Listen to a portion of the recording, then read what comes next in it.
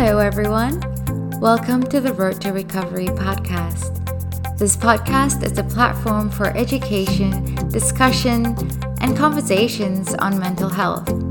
I'm your host, Amira Shah, and in this podcast, you'll get to know more about the therapeutic process, insight into life from the perspective of the psyche, and also join me in exploring current issues with other practitioners. I specialize in grief, but I'm always interested in learning about the human experience of the mind, heart, and spirit. So join me on this journey of in-depth learning about ourselves and the world we live in.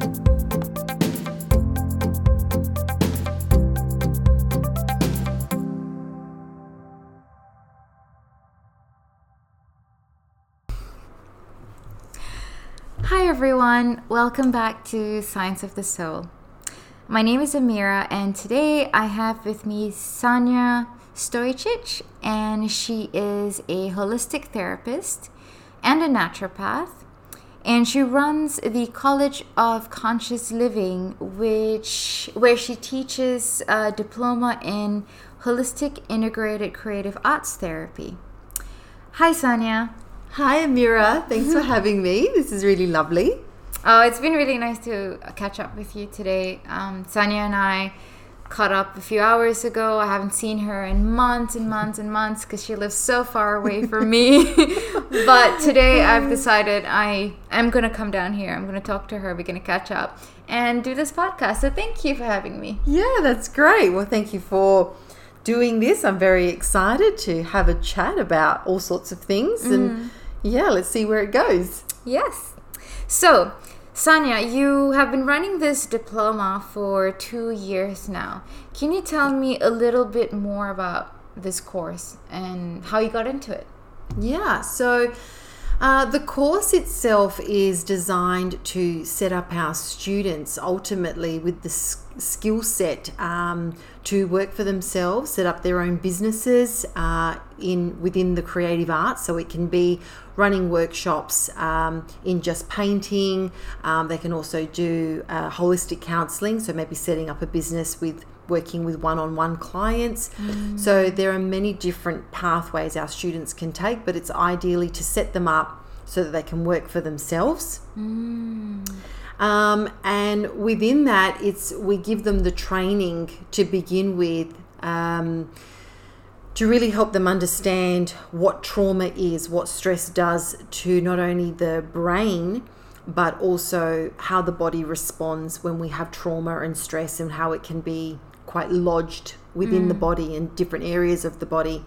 So we get them to understand that mind-body connection, stress and trauma in the first part of the course, and then we start looking at the different types of creative arts that can be used to help people identify these traumas and stresses in the body, and most importantly to facilitate it out of the body. So the creative arts, as fun as it can be, the therapeutic part of it is when we start having a look at our emotions, the negative ones, the ones that are causing us harm, and we start transferring them on to paper or into sculpture or into a dance movement. We're now facilitating it out of the body, so it's no longer trapped within. And then that becomes a lot more workable and manageable to start shifting through that, because it's no longer within. It's now out there, a little bit more detached from the person. Yeah, so there's this process of externalization that is heavily guided by your creative instincts, and as we know, a lot of us know by now that trauma is embodied. The body remembers that book by Van der Kolk. Yes, and it's about, I guess, releasing that traumatic tension that is so deeply buried within our, everything. Yeah, definitely. And making something beautiful out of it, actually, because creative arts and dance. Do you do dance as well? We do, yeah. So we have a few modules where we call it elemental movement meditation and authentic movement. So it is basically where we put on a piece of music and the person is allowed to move in any which way that they feel guided based on the music. And we do have a structure where we would take them through different elements, such as air, fire, water, earth, and then focus on different aspects of the body that correlate to that element. So we are moving them through their own body, and if there's something lodged, perhaps as we work up the legs in our pelvis, for example, there something may arise and they may be able to release through that particular movement, or they may not have anything really lodged in their body that comes out through dance movement. It might not be their thing that gets triggered, which is fine. Whatever happens is just authentic, really. Yeah. So I didn't know that was what it was called, because I had a very strange dance experience a year ago. Really? Do tell. Oh my God. It was so weird because I'm not a dancer. Yeah. If anyone is a Frank Zappa's fan, he has this song called Two Left Feet, and that's me. That song is all me. I cannot dance. And so I didn't know what I was going for. Someone had tickets, so I was invited, some dance thing. And I'm just like, okay, so I rock up. And I'm just in this bare room with like polished floorboards. I think it was at the Yacht Club in West End or something like that. Yeah. And then some really interesting characters were there as well, like men in skirts, very colorful skirts,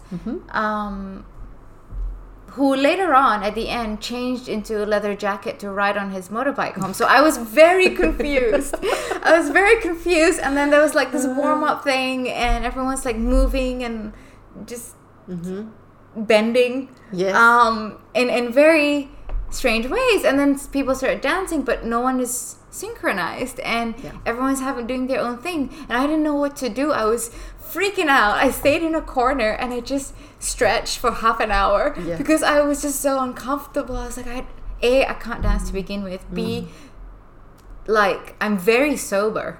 Yes. See, yes. I'm scared. I was actually scared. But then no one was looking at anyone either. So after a while, I realized there's no judgment here. Yes. And I was the last one that stopped dancing. Ah, you see? And I was like, this is so liberating. This is awesome. Yes. I went home and continued alone. Yes. In the dark. Yes. So it opened a gate. It was really, really awesome. That's amazing because, so many people, particularly with the students, after we have, and it terrifies them. When I tell them our practical for today is to move our body sober in daylight, any way you want to, people they have terror, sheer terror on their faces. But once we set them up, and it's obviously a very safe space, and there's a lot of guidance to help them to get into the zone, and then when they're in the zone, we just let the music and themselves take over. The number one thing that people often say is exactly what you just said. They feel liberated. And we had there are many students that have had some experience somewhere in their life that has shut down their body, and they're not aware of it until they're asked to dance. And we've had a couple of students where the most that they could do was literally stand still for the entire hour and just swing their arms, and that was liberating enough. The fact that they had the confidence just to swing their arms around and do nothing more. So it is very interesting what can be achieved just through purely moving your body. It was very confronting, I found. And confronting not in the sense where you are terrified because of the social anxiety, because you don't know anyone here and everything's strange. Yes. But confronting in the sense almost where I remember thinking, like, why am I moving this way? Yeah. Like, what? I didn't know I could do this. Yeah. And why can't I do that? Yes. And just realizing every now and then that I need to open my eyes, otherwise I'll bang into people. Because there's that part where, like, you're in the zone. Yes. But then, and you're having a great time, but trying to maintain that balance of being present physically and not being, I guess, drawn away by your mind and Yes. you know, whatever oxytocin that's going on in your head. Yep. Not letting that take the lead and forgetting where you are and forgetting to respect the people around you and like not startle them as well. Yes. So it was an interesting balance, and I found that balancing act confronting for quite a while. Yeah, I could imagine.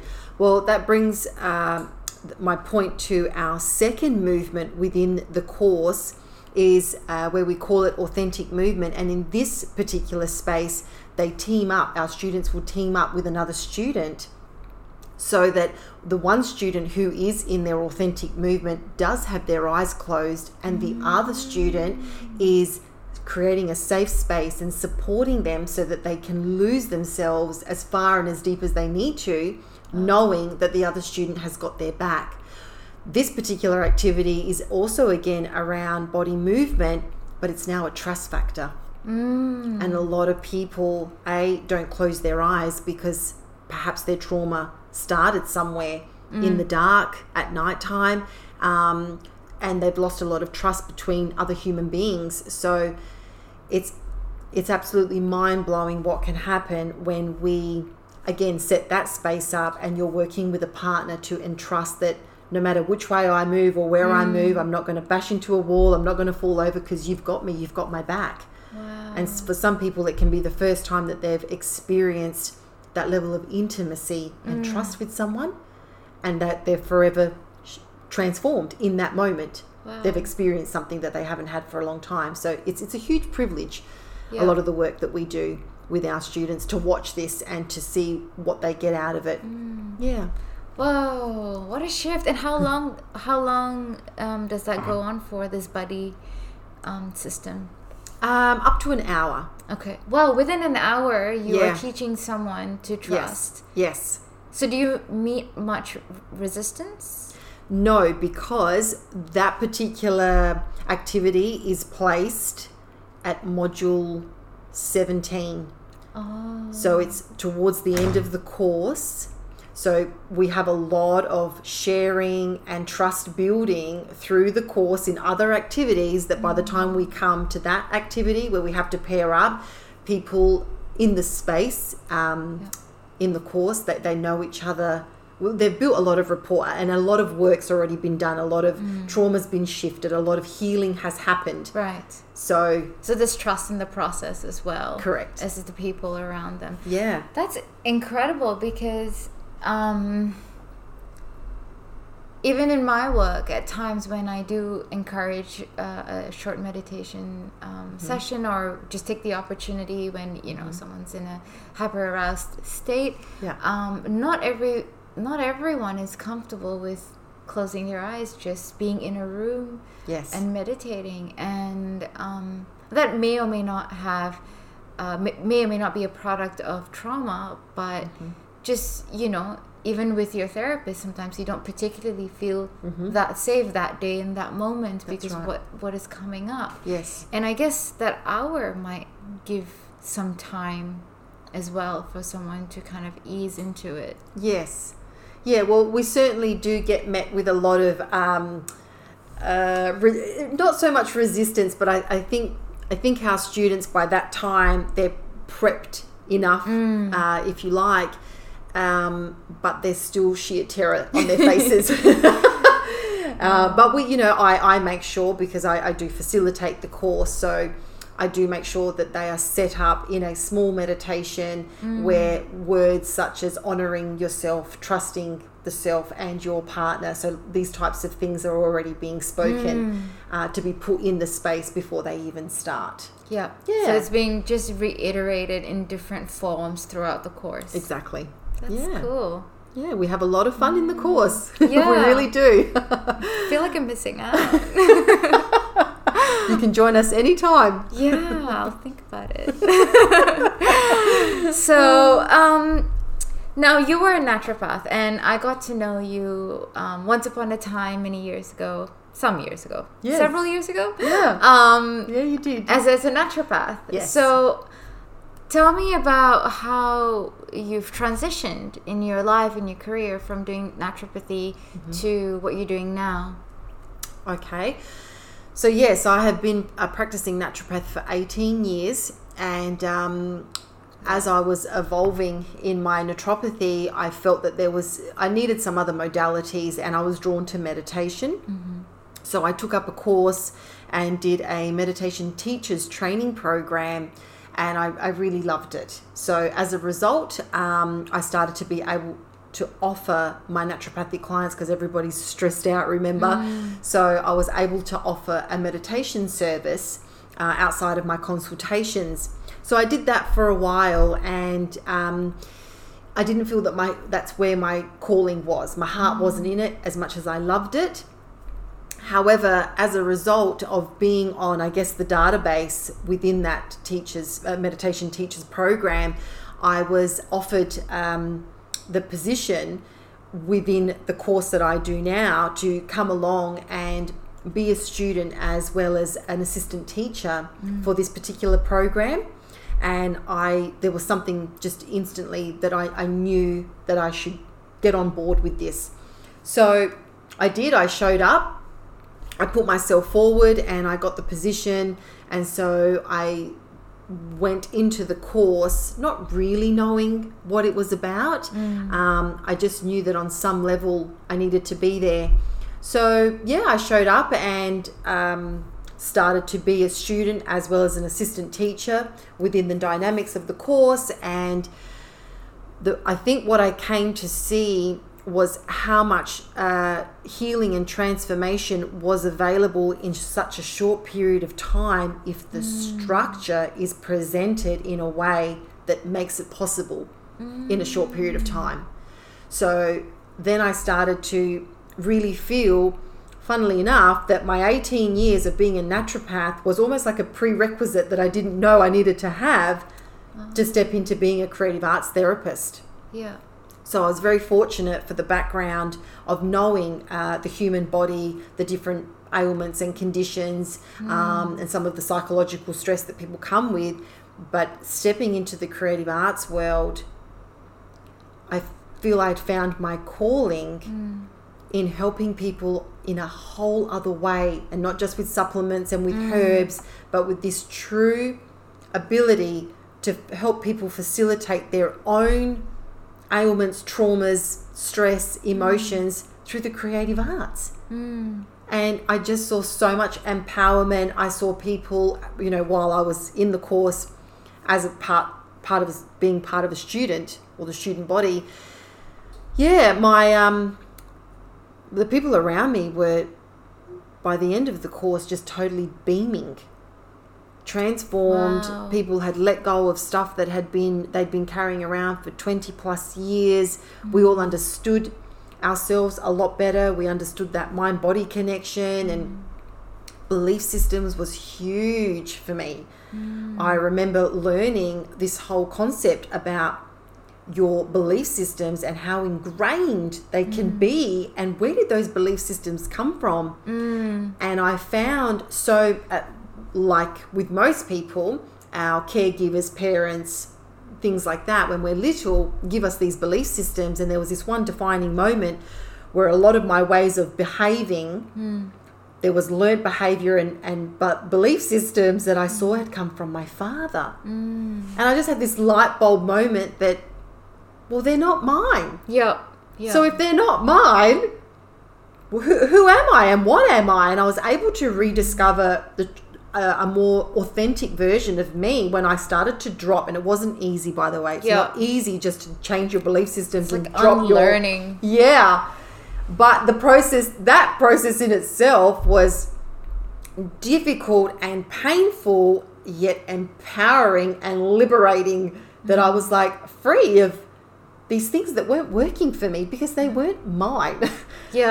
So that was amazing. And so being part of the course, that's where I was sold that this work, it needs to be brought to the people. People need to be doing this. And I get that the course is very much on a professional level to set people up for their business. But there's this whole byproduct that naturally comes with it for personal growth and development.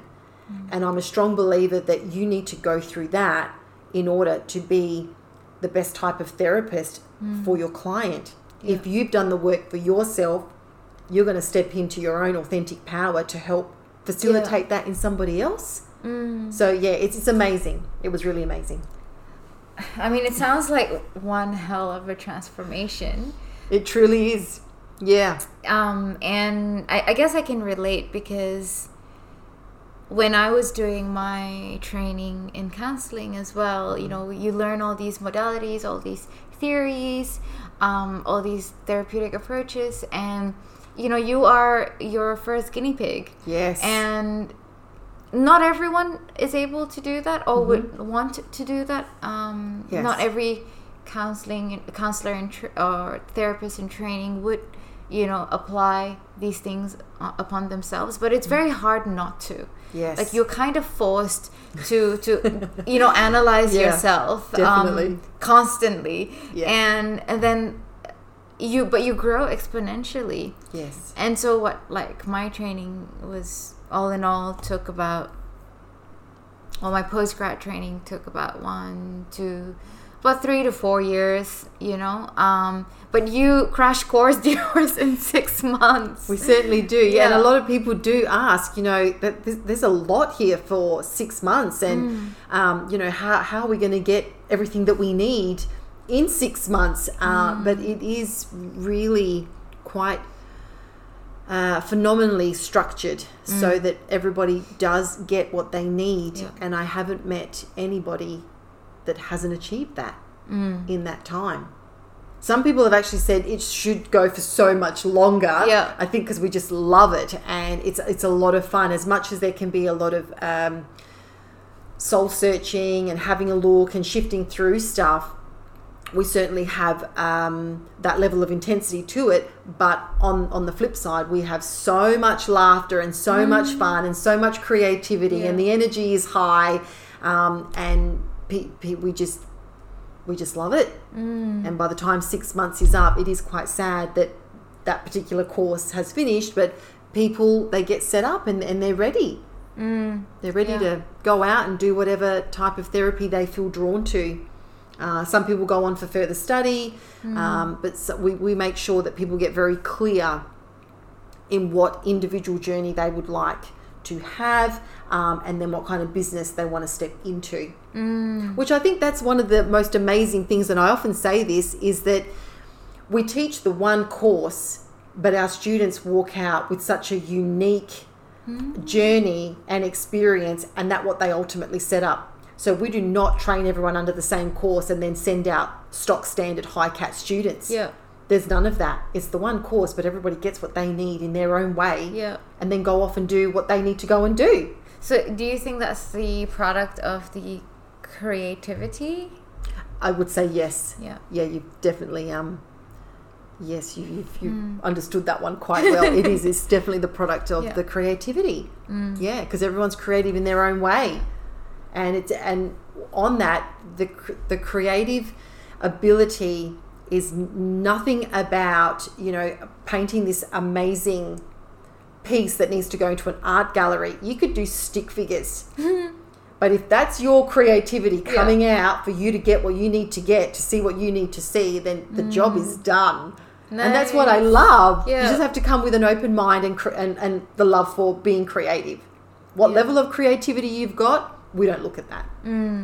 Yeah, I've seen some of the work that you've posted of your classes, and often, you know, before, you know, you've told me about this, I was just like, like, sometimes I see some really awesome like art, and sometimes I'm just like, so is she doing this with kids as well? Like, honestly, like, I was a bit confused whether this was what it was about. I caught the art and the therapy side, but then, you know, because I've never really done much of art therapy with my clients, a little bit here and there with trauma clients, but not intensely. So I haven't really seen what is done, and then you post all these art pieces, and I'm just like, I still have no idea what she's doing. Like, it's something to do with paint, and making things, crafts, and consciousness. All of that. That's good. That's what we do. Definitely.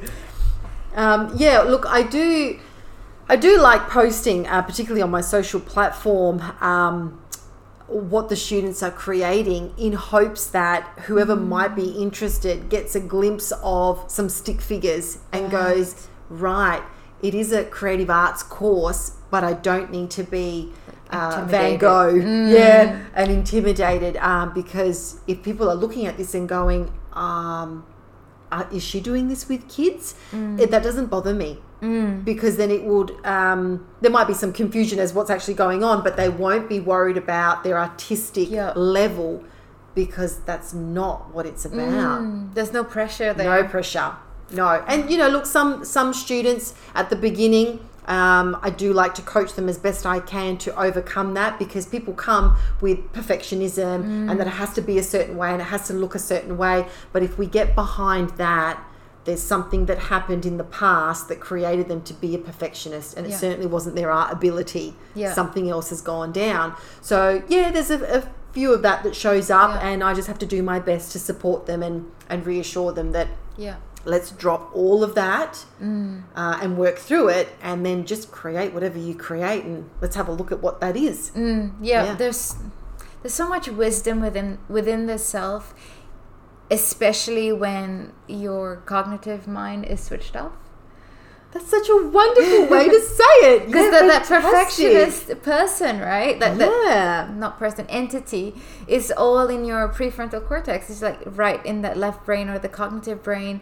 And if that guy won't stop talking and triggering the anxiety, then the inner wisdom, the intuition, the right brain cannot say anything, can't be heard. Oh, I love that. I wish I wrote that down. It's all right, it's recorded. Okay, great. It's recorded. Yeah, that's fantastic. Hey guys, thank you so much for tuning in to Science of the Soul. This is a short interruption to let you know that if you or someone you know are in need of more support, you can find me at Road to Recovery on my Facebook page, my Instagram, or my website at aroadtorecovery.org. I hope you've enjoyed listening so far, and now let's get back to the podcast. And you talked about the past, people bringing things from their past, like we all have baggage. And I was just thinking back to your story and how you received this email and you took a really random risk. It was an uncalculated risk. You didn't really know what you were getting yourself into. You just took a risk. Yes. And from that risk 2 years ago, all this unfurled. And what about people who are averse to taking risks? Like, how would they even come across? Would they be interested? What would draw them in? Okay, that's a very interesting question. The only way I can answer that is that I am a huge believer in when the person is ready on any level, things will start to show up. And if they're not a big risk taker, or if they're very uncomfortable with, having a look at personal growth or something like that, but if there is any part of them that is ready, something will show up, perhaps, the advertising of my course, and it's still up to them in their consciousness and free will whether they go, you know what, I'm going to have a look at that. And if it terrifies me, I'm still going to have a look at that. Or they may just do another, no, I'm not ready, shut it down and move away.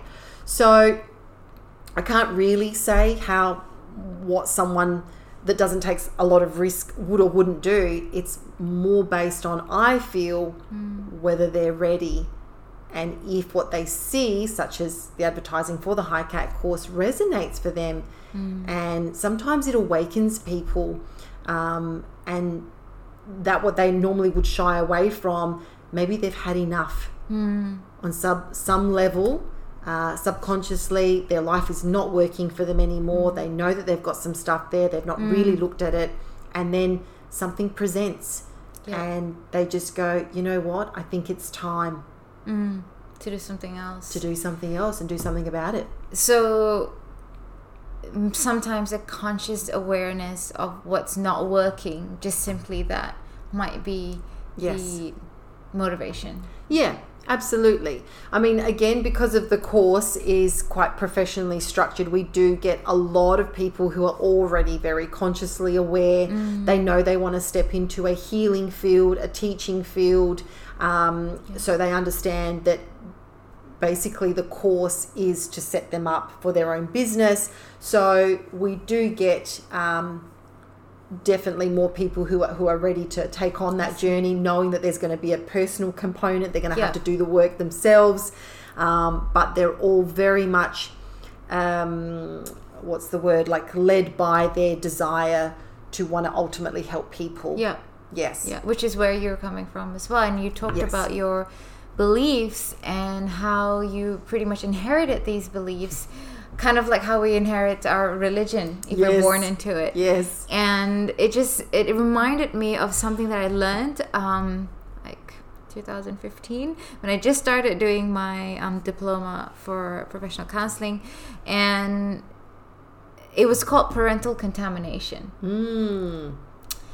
And a lot of things like racism, sexism, and all these other things, like no child is like outwardly discriminatory.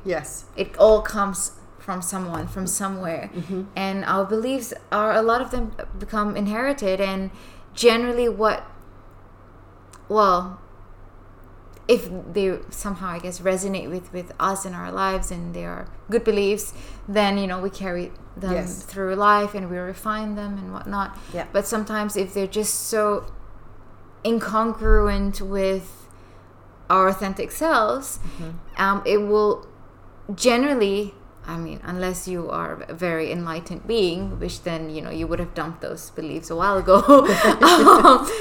Generally, it takes an existential crisis or a tragedy or something to happen in your life for you to go like, actually, this is not working out. Or it's just been like years and years of a certain pattern where you just go like, no, I can't do this anymore. Like it's you've reached a limit.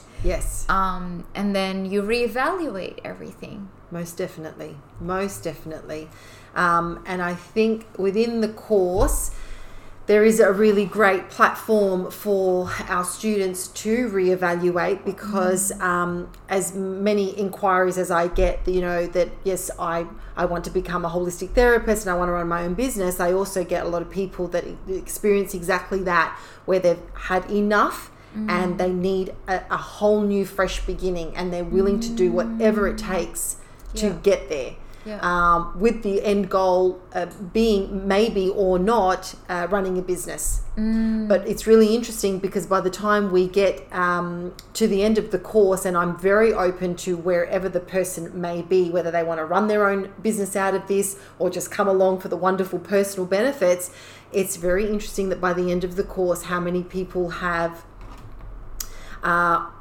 changed their mind about what they first came with.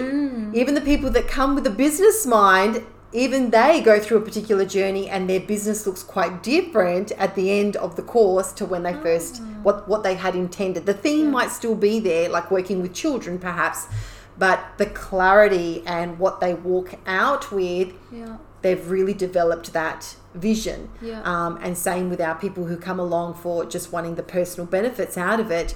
They too come with a certain way of being at the beginning, and at the end some of them have actually turned around and said, I'm absolutely running a business out of this now. This transformation, this what I've learned, I want to share it with other people. So it's very fascinating that what they first come with, the journey they go through and what they walk out with, well, we don't know. That's the excitement of the course. Oh my gosh. We don't know what can happen.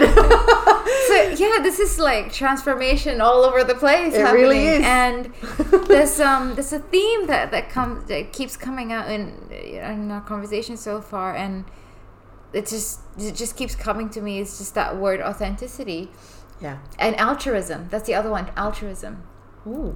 Because people come out from this course wanting to improve the lives of other people. Yes. And when you can see and you're empowered with the fact that you can change your own life and you can make such a powerful shift, and you can be liberated from your baggage or whatever it is, you suddenly have this confidence that I can help other people realize other things and have a shift in their lives. And I feel that is not always motivated by money.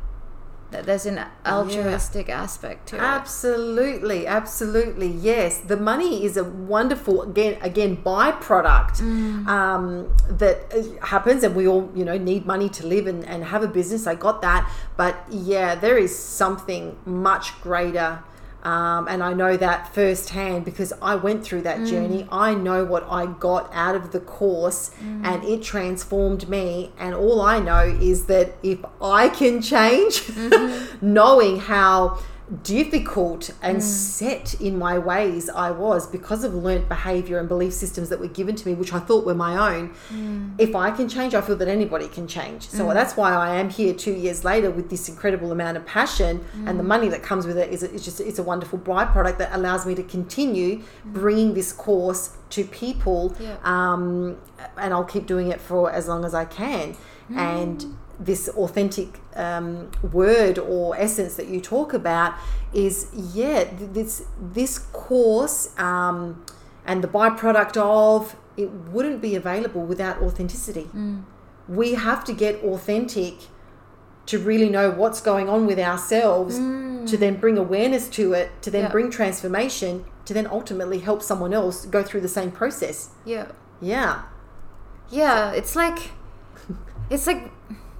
It's like not at all being a doctor. It's like the complete opposite of doctors don't take their own medicines and then go like, okay, this is safe. You can have this now. So true. It's like the complete opposite. I don't know why I said that. That's just something that I really got it because what I'm getting from that is much like when you said how there is just so much wisdom within the person.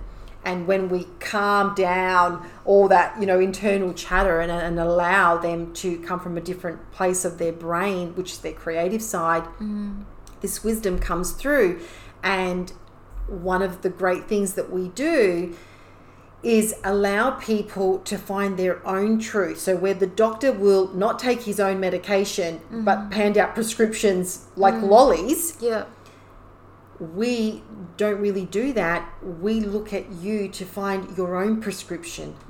What is it that you are called towards, and where is your truth located in you? That's your medicine. That's your medication. So you find your fix. Exactly right. Yes. Through the use of proper questioning, which we call holistic counseling, so that you get in touch with yourself. And honestly, what I'm seeing in working with people at this level, society doesn't really stop to really ask you questions about you and then give you the time to find your words and answer it that's congruent for you. We talk over the top of people. We're all in a rush. We really don't have time. How are you going? Nobody really stops to really care to listen. Everyone's like, oh yeah, I'm fine, when they're not really fine. So when we do these types of training, we actually really do inquire with authenticity about, well, what's going on for you? Where is it in you? And we give you the time to think about that. And that's very powerful because in such a fast-paced world, nobody really even has time to stop and think about those things for themselves. Until you're given that time and someone's willing to hold the space for you to find your words and answer it. And it's profound what people come up with for themselves that's been within themselves. I've experienced that, and I've seen that happen as well with clients. And it's just like sometimes all you need is the right kind of offsetting question. Exactly. Because the question can't be something that you can give an answer to straight away. It would require a bit of thought. Yes. A little bit of time for evaluation or reevaluation. And then like the most profound things come out. You're just like, oh my God, really? And then you think about that as, well, if this is coming from within me, which means that I have some sort of knowledge, and a lot of that comes in a metaphorical way, which again is tapping into that creative part of the mind.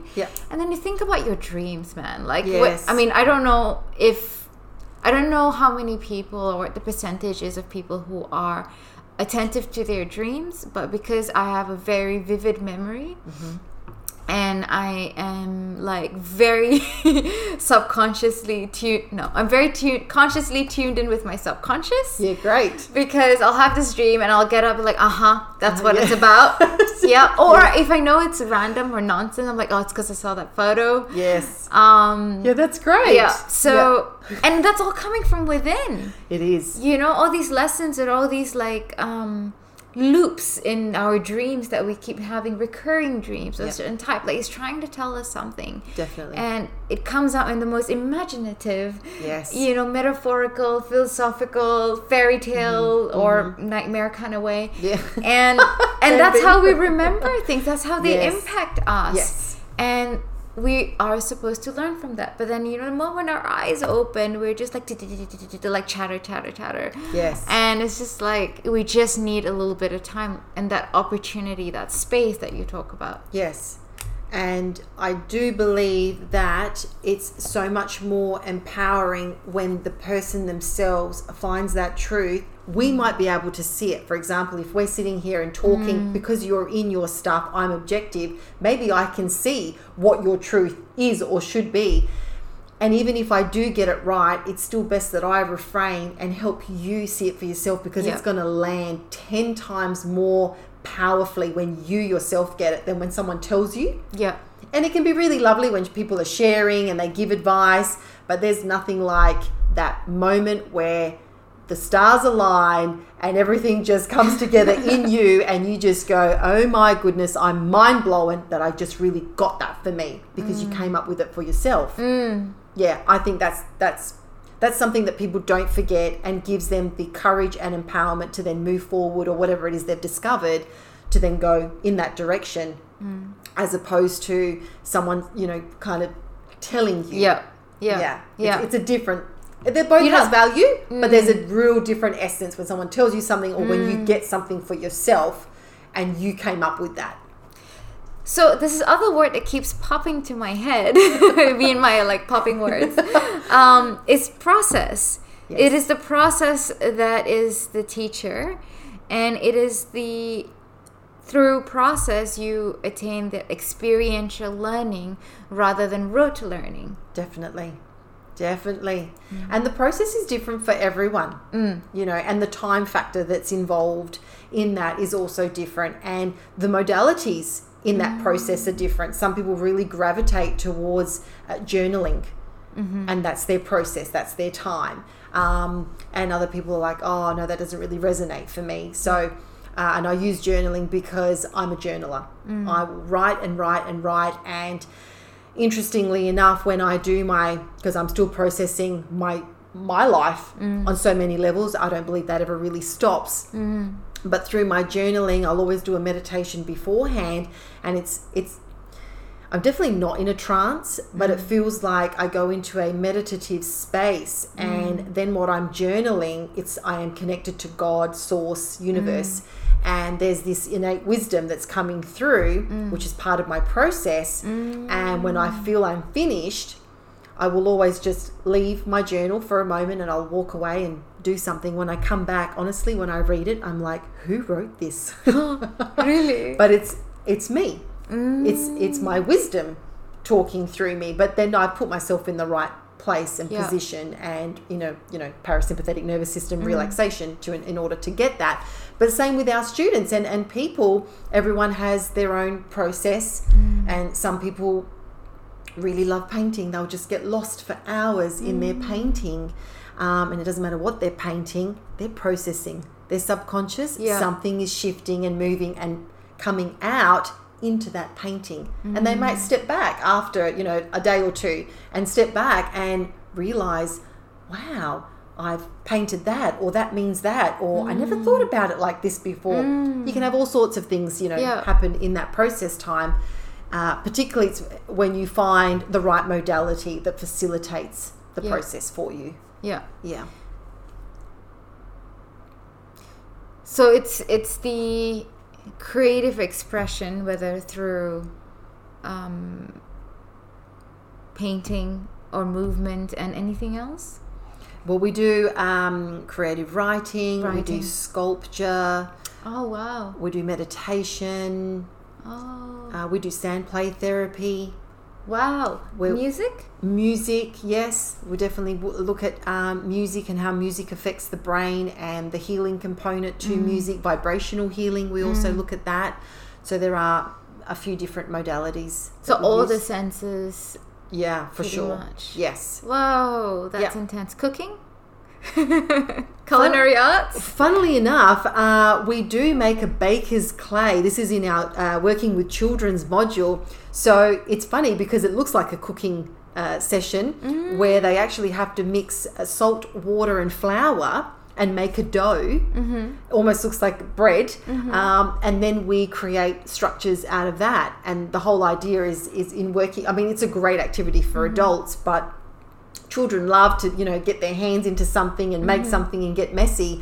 So instead of just working with Play-Doh that you can buy from the shop, we get the child involved from scratch, which could offset their interest in cooking. Why not? Cool. You never know where it could go. That's so true. That's so true. Yeah. So now take me back to your journey now. How has your journey been? It's been a 2.5 year journey for you. Yes. Where you started the course, did it for yourself, and now you're empowering a lot of other people doing this. What's it been like for you? The first word that comes to me is fulfilling. The next word, necessary. We're really into our words today. It's a word session. And necessary. Yeah, what I can see is that there were, now that hindsight, I do really love hindsight, that I can actually see that this journey was necessary for my own growth, and to be a better facilitator. I take this work very seriously, because how can I say, I do take it seriously and with a lot of heart, because of what it provides or makes available for people. But yeah, necessary for me to grow and change a lot of my ways, which has freed me from things that really did constrain me, or restrain me, however you'd like to say it. It's also given a lot of freedom around, so with different relationships that have been a bit challenging. There's a lot more workability now, particularly around my father and I had a lot of challenges there, and some of my trauma came from that and the parenting style with that, and I just feel also that in my relationships, not even my romantic relationships, but just my general relationships, I can understand people better. Perhaps I can be more tolerant of things that I don't approve of or understand, rather than be very reactive. I can make choices better. So yeah, the journey, I could go on and on and on forever about the journey that I've had, but definitely necessary so that I could change the things that were not working, and this gave me the tools in how to change them, because I didn't know they needed changing, to be really honest. But fulfilling, because all I can say, my heart feels full, my heart feels complete, that I was able to do those things so that ultimately I can be a better person and move into my future and support other people and have a better understanding of people in general.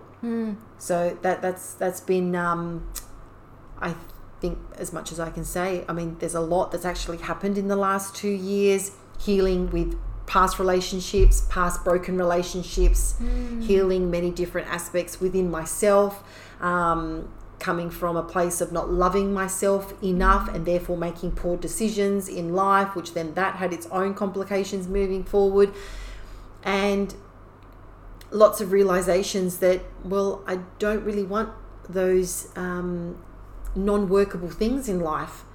I want to do the best that I can to achieve that what I want. And it's not about being happy all the time. It's not about, saying fake affirmations, or unrealistic affirmations. It's about being authentic and congruent with where you're at and knowing that that's what's needed for now. So for example, I'm big on the example with affirmations. There is no place in this course for fake it till you make it.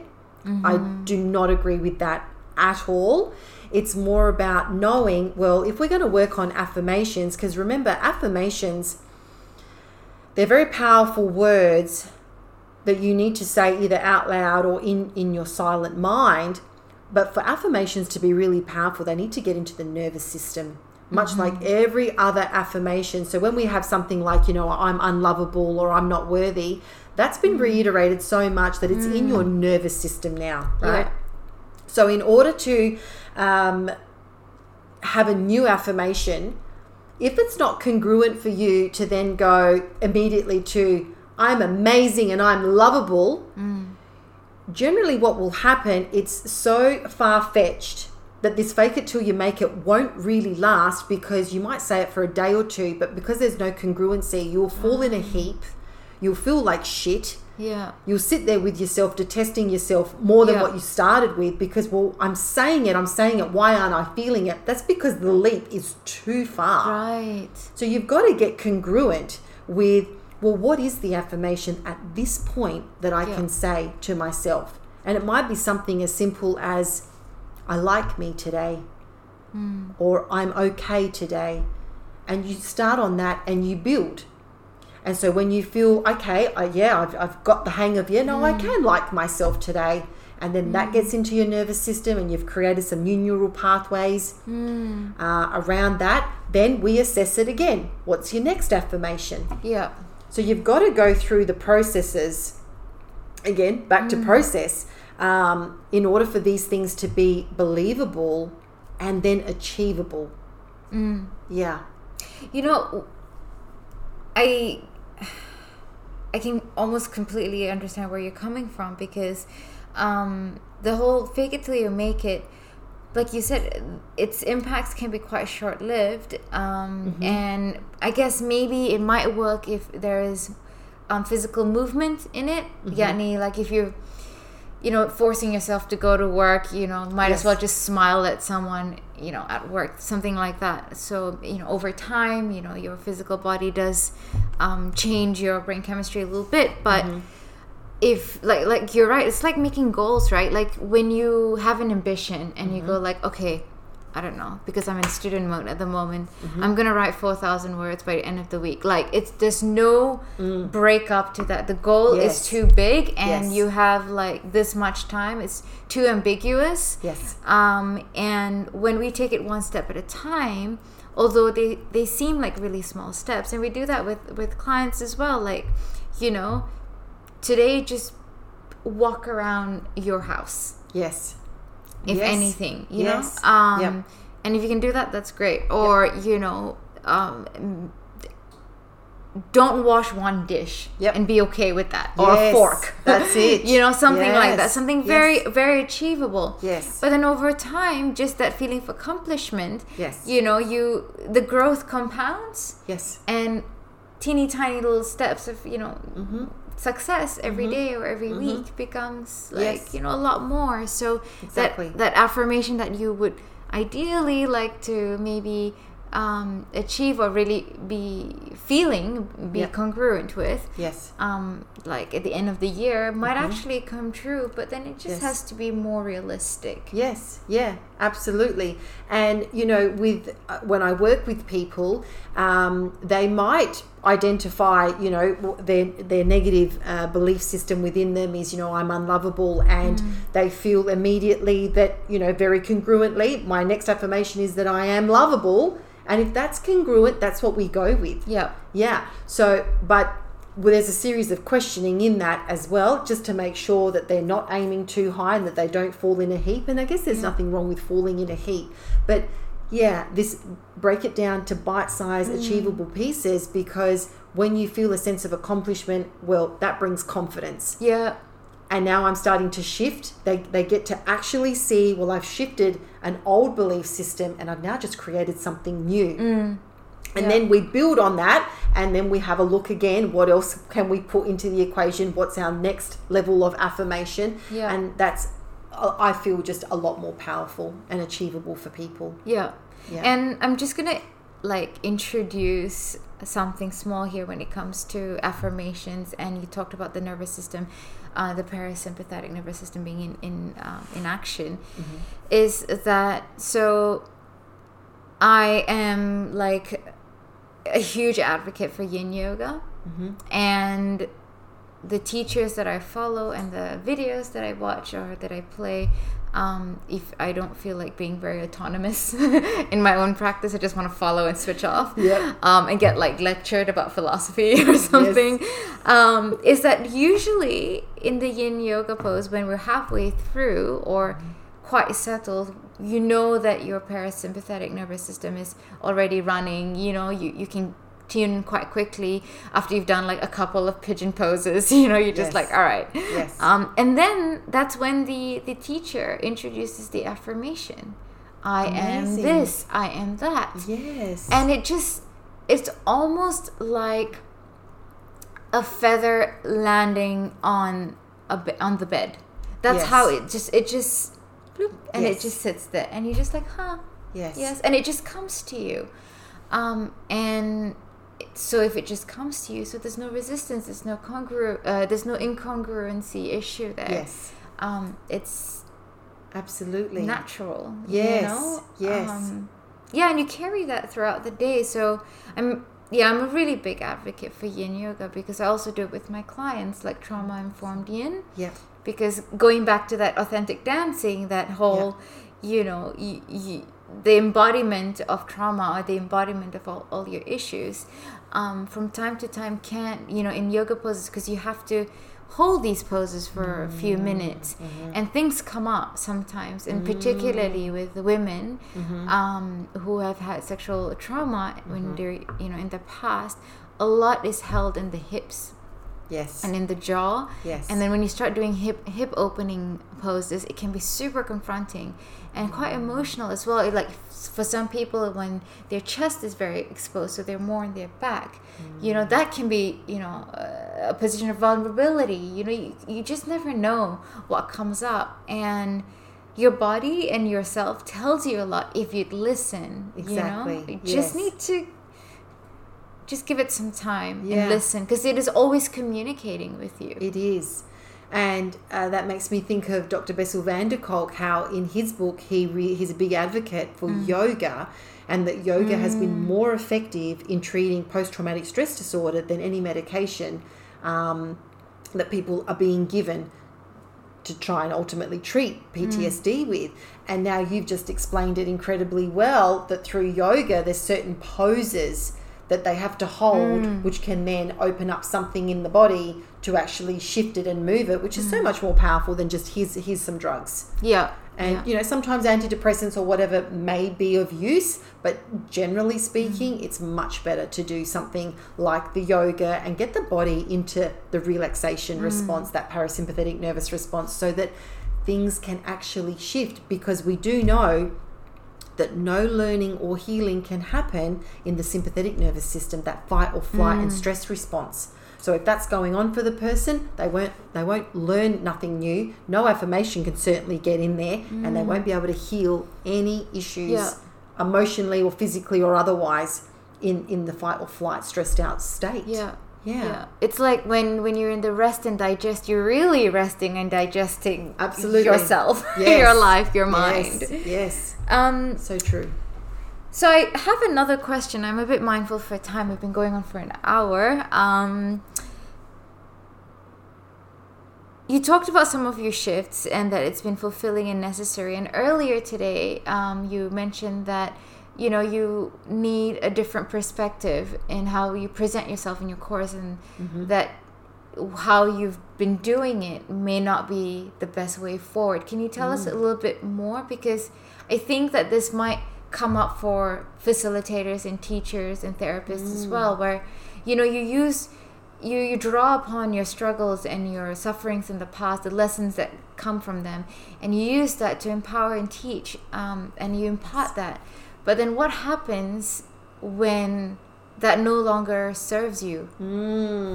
This is great. Yeah, look, thank you for asking me that question, because it's actually right today, as you and I have been together, that this has really been brought up for me. So yeah, what does happen, I've outgrown it, is what's coming to me. So in the past, where I've been sharing a lot of my own trauma, and it's been appropriate and necessary in order for me to facilitate the class, what I've come to see now is that, yeah, I've outgrown telling all of that. So where to from here?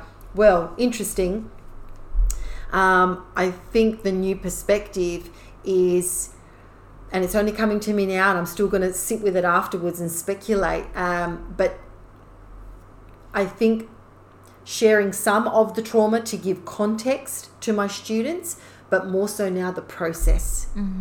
I feel very empowered by the process. So where I've spent a lot of time talking about the trauma, because in getting relatability and letting people know that trauma can be any kind of trauma, I feel that I want to start focusing on the empowerment of the process. Now I've got enough experience of my own to start sharing the experience that I've gone through in order to get where I am, and it's certainly not the end result, but more sharing about that than the trauma that I did have. And that's only coming to me now, but I feel that's in alignment with where I need to be taking my sharing, my wisdom, and my trauma has always got a place, but I just feel that there needs to be now an inclusion of the process that I've been, because it's been a 2-year journey, particularly with the creative arts. There's always been a journey in healing some of the stuff that I've been through,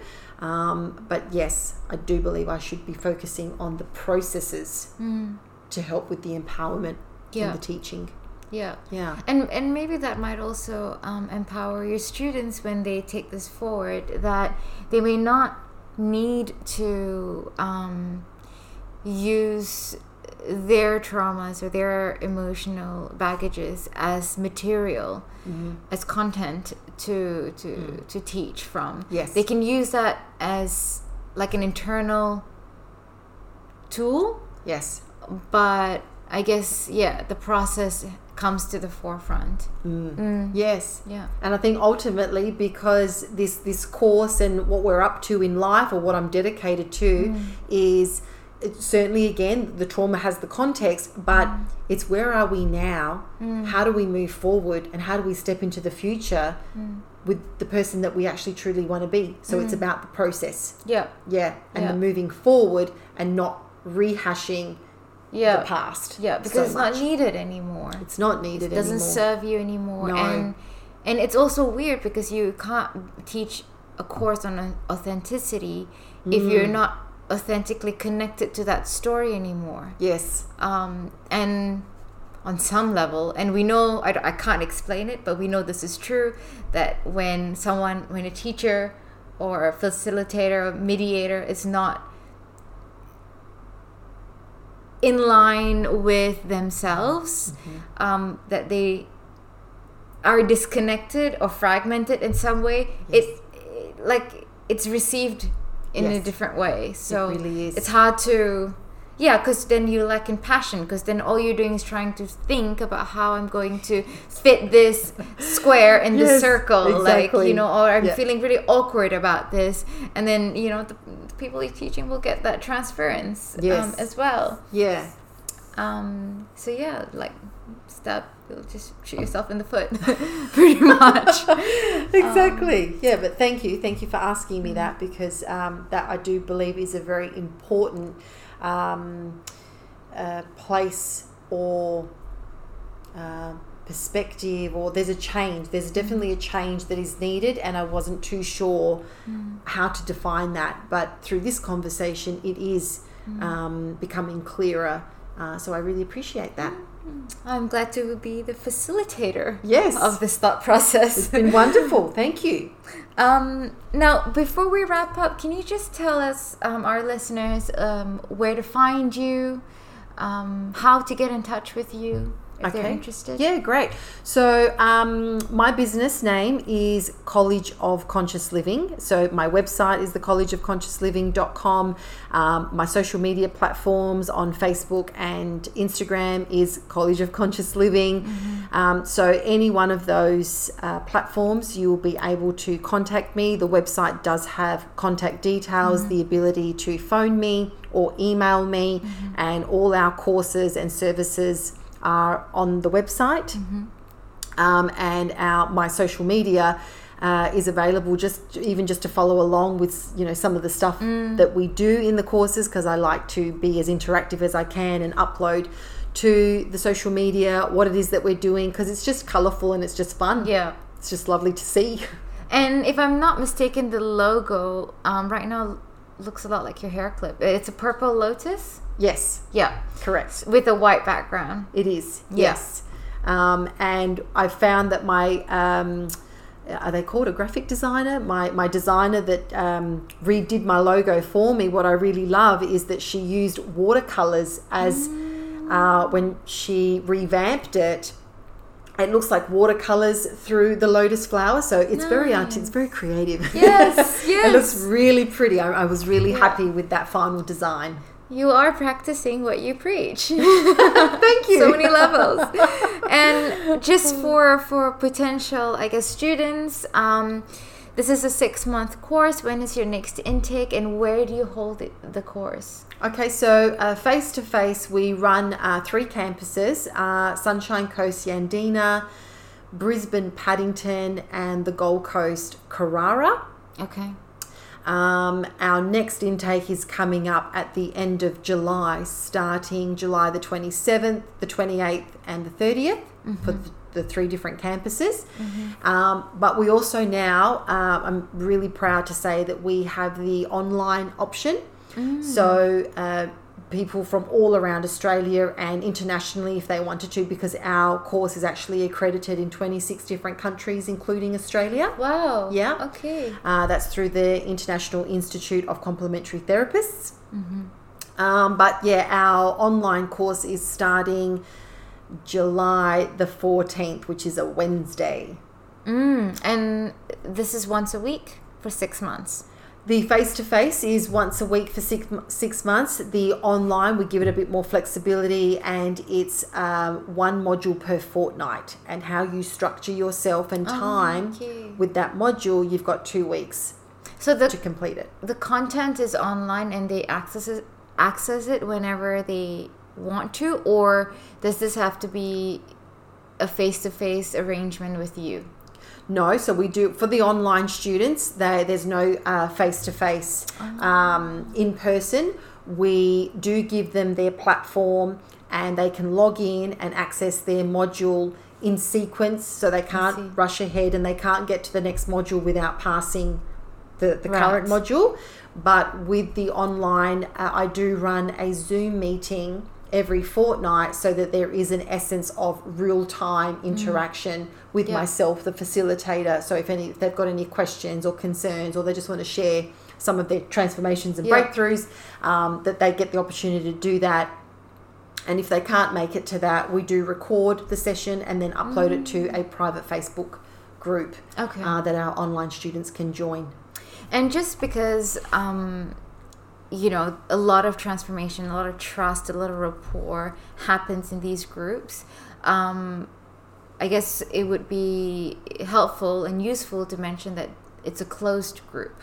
So who you start with in the face-to-face groups are who you end with, and you see the same people for 6 months. Yes, correct. There's absolutely. You've said it well. Whoever you start out with at the beginning of the course is exactly the same people that you finish with. There's never any new intakes halfway through, or a certain person that just kind of joins in for one class. I don't run it like that at all. Because that can break the momentum, the flow, the rapport, and the trust that gets built Yes. in this structure. Yes. Okay. Well, thank you, Sanya. That was really, really fun. Totally worth coming out here. I feel like I'm in a different country, but like I've taken a little holiday. Thank you for having me, and It's been wonderful. check out the College of Conscious Living if you're even the slightly tiny bit curious. Thank you so much. And yeah, we'll catch up again soon. Yes, I hope so. Okay, bye. Bye.